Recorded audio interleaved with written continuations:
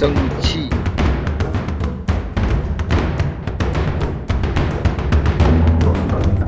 蒸汽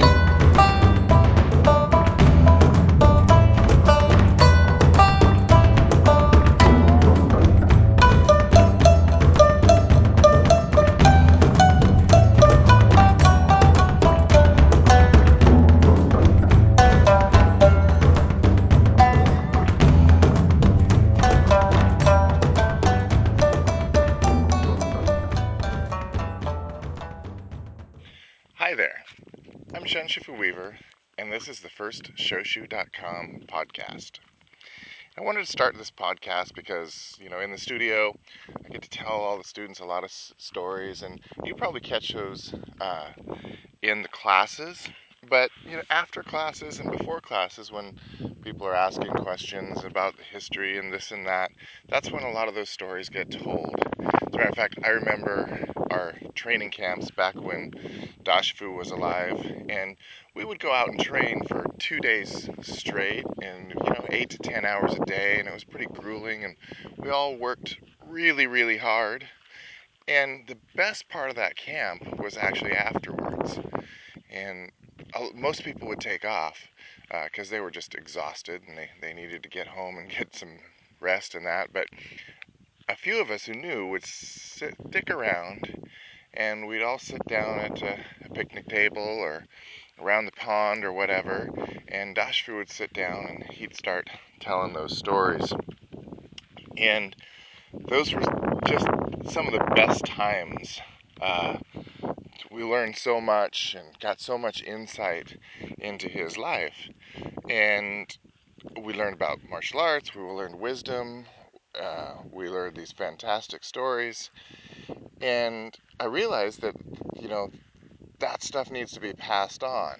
There's some great teaching stories, and I pass those on to this in-school students as we usually after class, and it's usually pretty spontaneous. Somebody asks a question and it reminds me of a story and that sort of thing.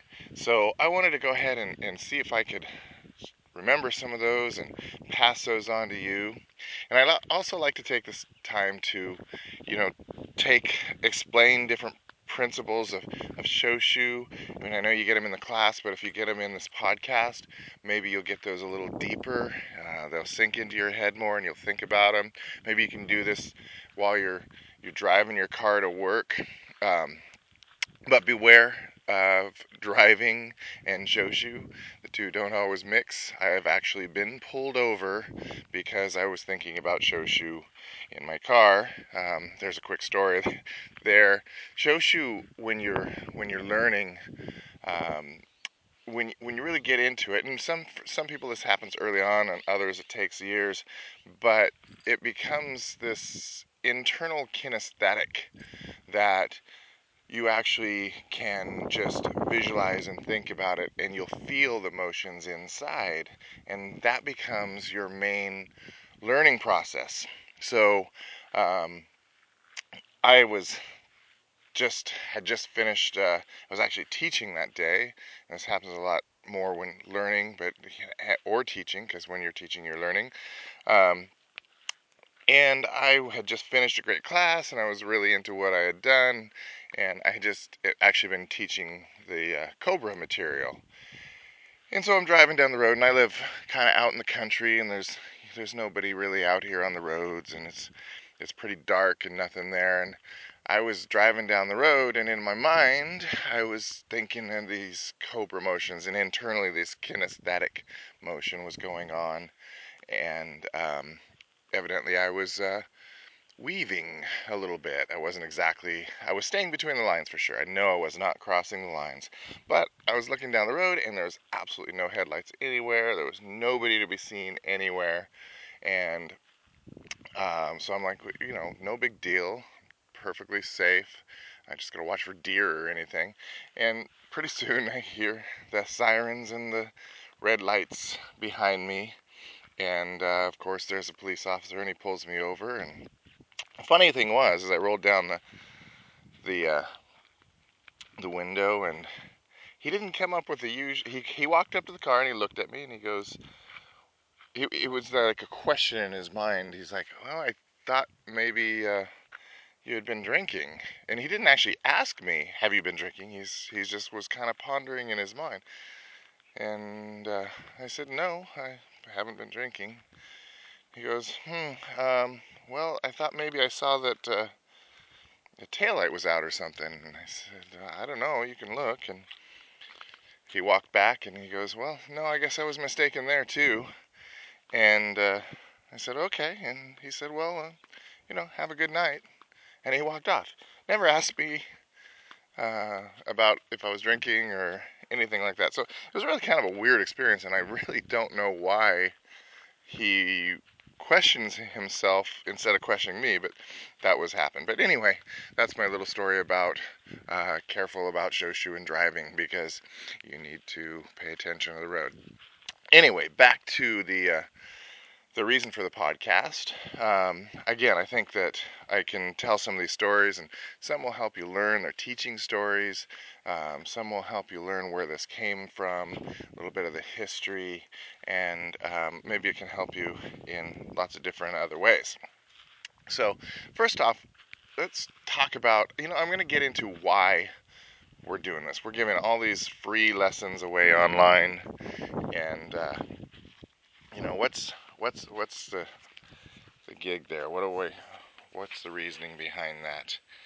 And there's actually a lot of reasons, but one of the main reason is that we saw a lot going on in martial arts, and we've honestly been kind of outcasts from the typical martial arts. We've tried to get involved with different like martial arts associations and but we just don't fit in. They promote in ways that we don't believe in. They say to do things to your art that we don't believe in, and so anyway, short story was we've been kind of outcasts. And that's okay, because we're outcasts because we have maintained our integrity in the art. And so, not saying anything bad about anyone else, but this is our system and our beliefs, and this is what we do. So we'll talk more about that and why it's different and all of that a little bit later, because there's a lot that's pretty big discussion. But what we want to talk about now is that a lot of people have all these preconceptions about coming into martial arts. And excuse me, I like to do this podcast out walking in nature. I'm walking my dog with my coffee, and so if you're hearing some bird tweets and the wind's going a little bit and all that, and drinking my coffee, it's because this is where I like to think. So bear with me on that. And it's good for my dog. She likes the free time walking, so she's grateful for that also. So anyway, people have these preconceptions about martial arts and coming into martial arts, and that's fine. I mean, that's just the way humans work. We want to, we want answers, and we want, if we don't have the right answer, we'll put some answer in our mind, and that's based upon whatever our experience is. So it's going to completely depend on what your experience of martial arts are. So let's talk about where that could possibly be. Well, your experience could be movies, okay? And one in particular, my own personal first experience of martial arts, and for probably just about anybody my age or therearound, was the Kung Fu series. It was called Kung Fu, and that was with David Carradine, and that was in the late 70s, and I think I was probably catching rebroadcasts of that. I don't think I was probably a little young for the originals, but they remained popular for years. And for anyone who did not see Kung Fu, the TV series, it was about and you can YouTube this stuff. You can find it on YouTube, and all those are there. So I won't explain everything about it. But basically, It was a Shaolin monk, and the Shaolin monk had to leave his uh, his monastery because something had happened, and then he ended up in America, and he ends up wandering around the country and going through all these different adventures. And of course, during that, and this is during the probably around the year 1900 or maybe a little later, the railroads were being built. The Chinese were being used for uh, almost slaves to build the railroads. It was the setting was the Old West. So anyway, because of being Chinese, he ran into lots of discrimination and had to fight a lot, and that was kind of the basis of the TV series. The TV series was really cool because it was always focused around some learning story.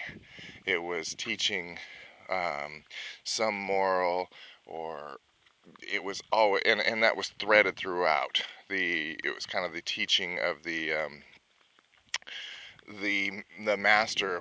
There was flashbacks of when the master would teach him things, and he would again experience these teachings out in the real world and make mistakes, and then became better and didn't make those mistakes and made some odd choices, or seemed odd to some, but they were these moral choices about not fighting and that. And of course, he was always forced to fight, and then he always won. And of course, when he fought, he bested them all with these incredible moves. Now, the actual kung fu in the TV series, back then, I thought that was the greatest, coolest thing ever. And the bad thing about growing up and learning some actual real kung fu is when you go back and look at that, you look and you say, that was terrible.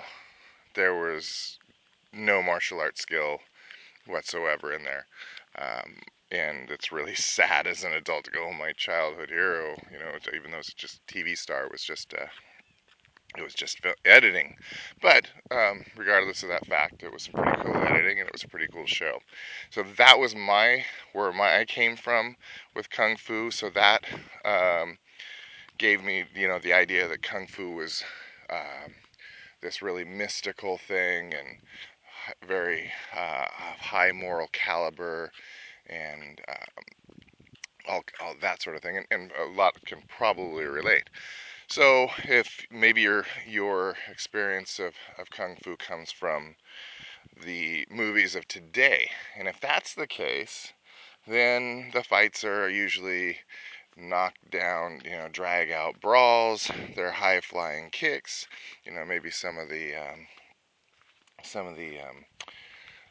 Chinese movies, they can fly and do wires and Matrix stuff. They got all this crazy stuff, and you may not believe that people can actually fly, and I have not actually seen anyone fly using Kung Fu. But that's kind of your perception. That may form a perception of what it's about and what it looks like. And the main takeaway from that is that it's showy. So showy. Well, why would it be showy? Because it's a movie, and it has to look cool to the camera. One thing you will learn about really good martial arts is it's not showy whatsoever. As a matter of fact, if it's done correctly, most people won't even know what happened. It can be so subtle at times to be almost invisible. Okay? I'm not saying it's magical or anything. I'm just saying it's efficient in its motion, and you can't see it. I do this thing when a new student comes in sometimes, and I want to wow them a little bit. I don't do that with everybody. If somebody's, you can tell, is not quite sold or whatever, and I'll do just one of the orange belt techniques. I usually do like 5 swords, and I'll do it on somebody, and I'll do it moderate speed, not super fast, but fast enough. And I'll ask, how many times did I hit him? And usually the answer will be 3 times. And then I'll slow down what I did, and I will have actually hit them 5 or 7 times, and there's a little bit of confusion. They're like, I didn't see that. But then when they replay it in their mind, then they're like, oh yeah, I did see that. And it's funny. That's how the mind works. There's an example of making up the answer that it thinks, but it wasn't really true because it didn't perceive all the strikes. Now, it wasn't that I was doing super fast. It was that the body motion was efficient. Some of the weapons were kind of hidden, um, hidden in that they're just a slight twitch. And so, if you put that on the movies, it's not going to be a very convincing film because there's just, it kind of looks like a fight and one guy does this little twitches and the other guy drops. It's not really appealing for the movies. So to be, appealing for the movies, that just doesn't work. That's not good art. And whether the arts I doubt that the original arts that they are using in the movie were as big and showy as they were. So that may be your perception of martial arts if you come from the movies, and that's a really common one we run into. I get people emailing me all the time going, how can I learn to jump higher? How can I learn to do a backflip? And I usually respond with, go try gymnastics. That's not what we do. And quite frankly, doing a backflip, I cannot see in any possible way how that will improve your martial skills. Now, is it cool to be able to do a backflip? Sure. It's just unrelated. Is it cool to be able to jump up real high and kick? Sure. But it's unrelated.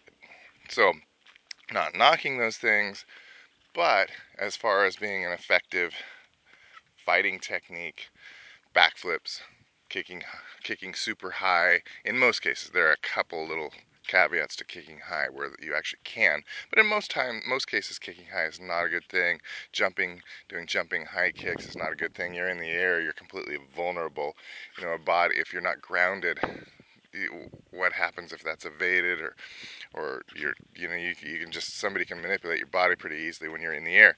So they're not really flying kicks are not really something that you would want to do in a life or death situation generally. We do hopping kicks, and that's a whole different thing, but we'll get into the specifics of that at some other point. So movies, people come in with this perception of movies, and that's what it's like, that it should look cool. Well, let me assure you, real kung fu is super cool, but it's not cool in big flowery motions and cool looking poses and any of that. That's not how it's cool. And sadly, a lot of people want to get into that, and that's what they want to do, which is fine. To each his own, but call it something else. The words martial arts just does not apply to that. So anyway, that's another place that martial arts, your perception may come from. And another place is, hey, everybody knows somebody who's a black belt. Well, a black belt in what? Okay, the problem is that there's a time that our country has gone through that, quite frankly, Americans, martial art is a discipline, not a sport. And there is a wide divide between a discipline and a sport. They're two completely different things. So, a discipline is more an internal thing where completely the competitor is within. Okay? In a sport, the competitor is generally somebody else. Now, you could say that, in a sport, the competitor is also within. But we felt, in a discipline, it's completely within. Okay? We're completely bettering ourselves. The other thing is, in the martial aspect, being a discipline, that in your mind, you have to recreate the situation to where this is life or death. When I'm training, this is about life or death. And, it's not like we run around thinking, somebody's going to jump in us and attack us. There's just a benefit to putting that thought in your mind because it drives you to be the best. And so anyway, there's there's a wide divide between disciplines and sports, and that's a subject for an entire podcast one day. But the main thing is that if you've known somebody that's a black belt in a sport martial art, and just about every martial art I've seen in the United States is a sport-based martial art. There's some type of a competition. Is that competition a forms competition, like forms to music? Is it a point sparring competition where the rules are limit you to, kicking or hitting in the chest and not the vital areas? Is it an MMA to where, again, the conditions, you've got a soft padding on the ground, which does a couple of things, that your kicks are way slowed down, it's safe, so going to the ground is safe in regards to a couple of things, that there's not rocks and things on the ground that'll hurt you. Nobody else is going to jump in from the sidelines and kick you in the head when you're on the ground. And there's this, cage around it, really limiting the movement. Anyway, those are conditions. And then there's rules, eye gouging and kicking in the groin. Those are completely, perfectly acceptable in a self-defense situation and not really acceptable in there. So that is, even though it's far more realistic than most competitions, it's still a sport. And so anytime you apply rules there, you alter it. Anytime you apply rules, you start to get to where the competitors will train to take advantage of the rules. And then as time goes on, more and more techniques are devised to take advantage of the rules, and then that just moves slowly but surely away from being a martial art. And so, in some competitions this is faster than others, and others, like maybe, underground death matches, they probably move away quite more slowly, but yet this is still a competition and somewhat different. Okay, you might think that the underground death matches would be the same, but actually, well, that's a podcast we will cover as to why they're not. Closer, but not the same. So anyway, if your perception of martial arts is having a friend that's come from one of these sports, then what you have seen has been based upon their training in the martial arts, and their training may have been focused around winning that tournament. Okay, so their main focus was not a personal defense system, what we call a fighting art.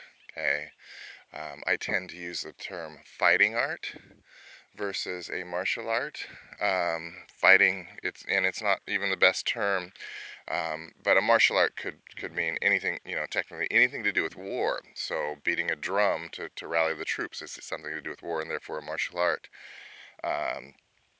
And a fighting art is, I think, a little more specific, but not even yet the greatest term.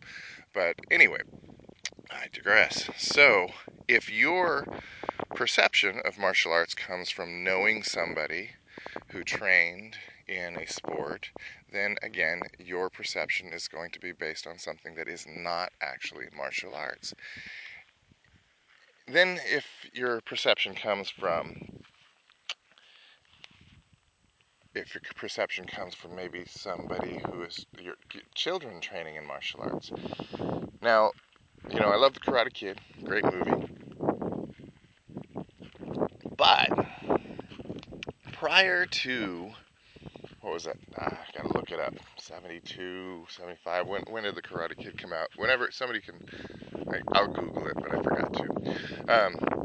Anyway, when that came out, prior to that, martial arts schools were all men. You did not find women, and you did not find children within the schools. There are a few exceptions, sure, but a martial arts school at that time was kind of like an old school boxing gym. It's in the old brick facility, dirty, dirty bathroom. That is just not someplace that women and children are gonna enjoy being in. Men didn't care because they were in there to just brutalize each other. So that's what a martial arts school was prior to the Karate Kid. And martial arts schools were actually very new. The karate style arts had come to America first because they had come over from the military guys that were in Okinawa and trained over there. And then the Chinese martial arts, they had actually come over earlier, but they're very secretive. So the Chinese martial arts began coming over in 1900, but they were kept very underground. There was not a public school you could go to and train through. But as far as public schools, you could find karate type. When I say karate, I mean karate, taekwondo, those harder styles, generally originating from Japan or Okinawa.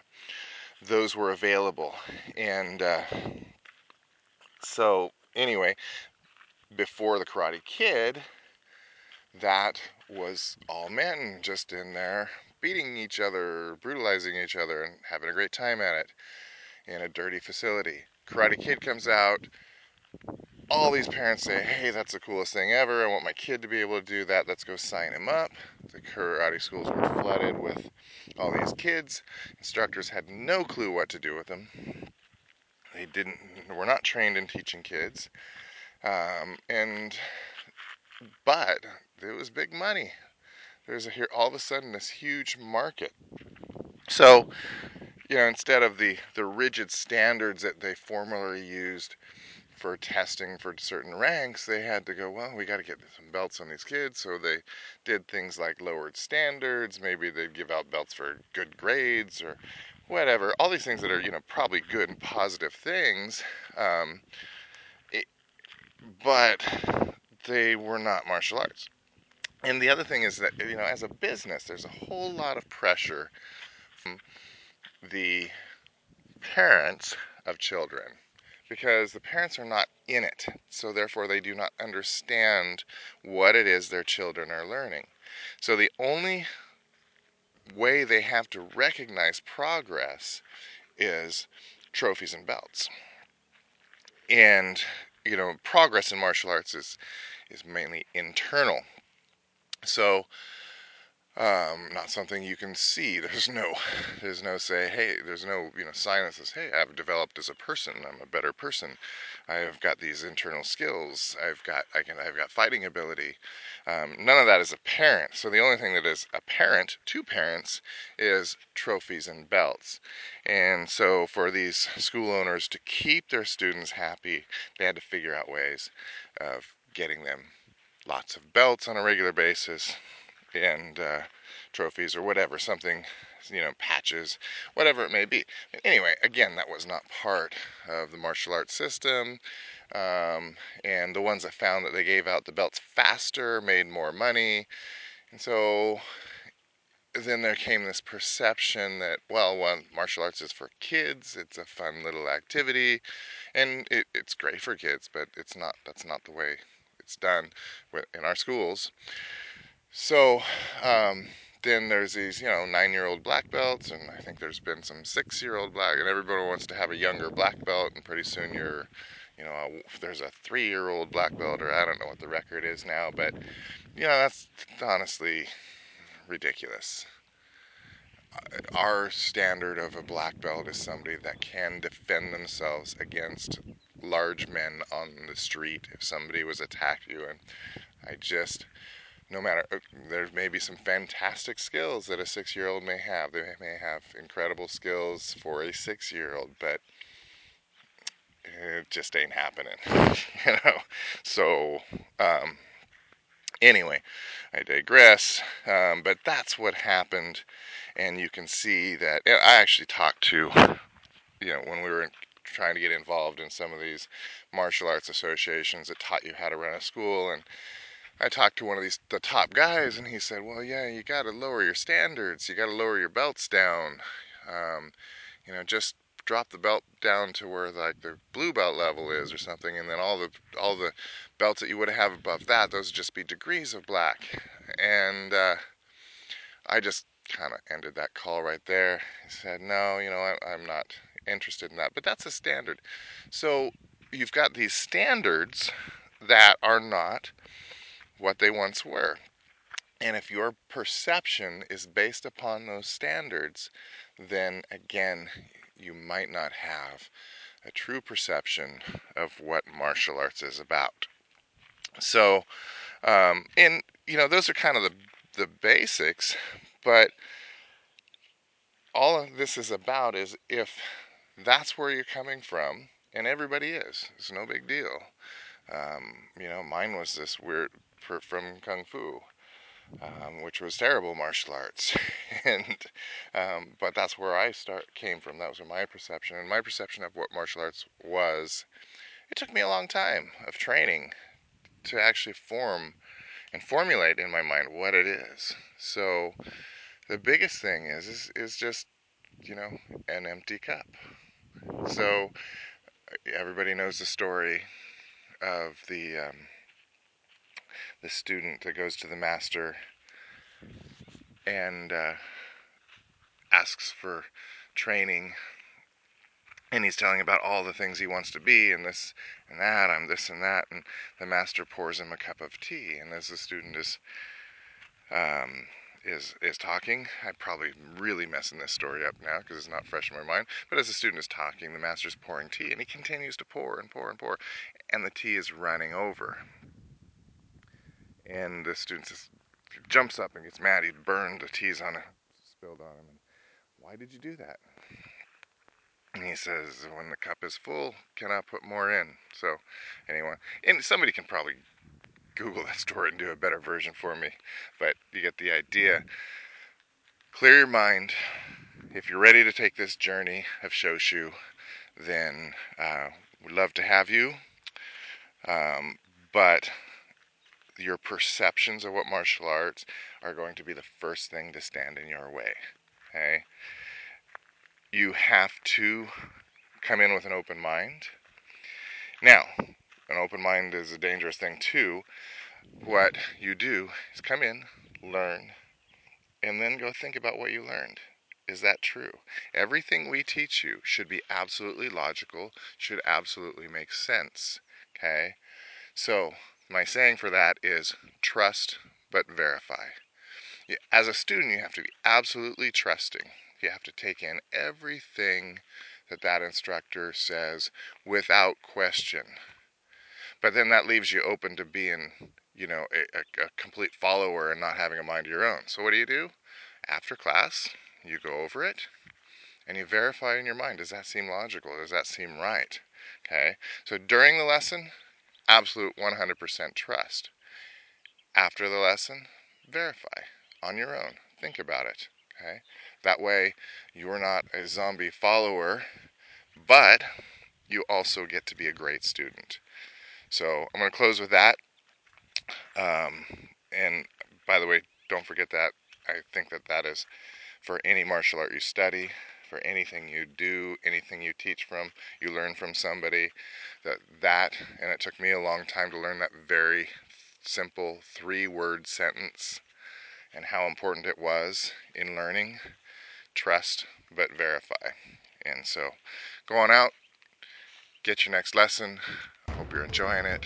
This is Shen Shifu Weaver, and 蒸汽 next time.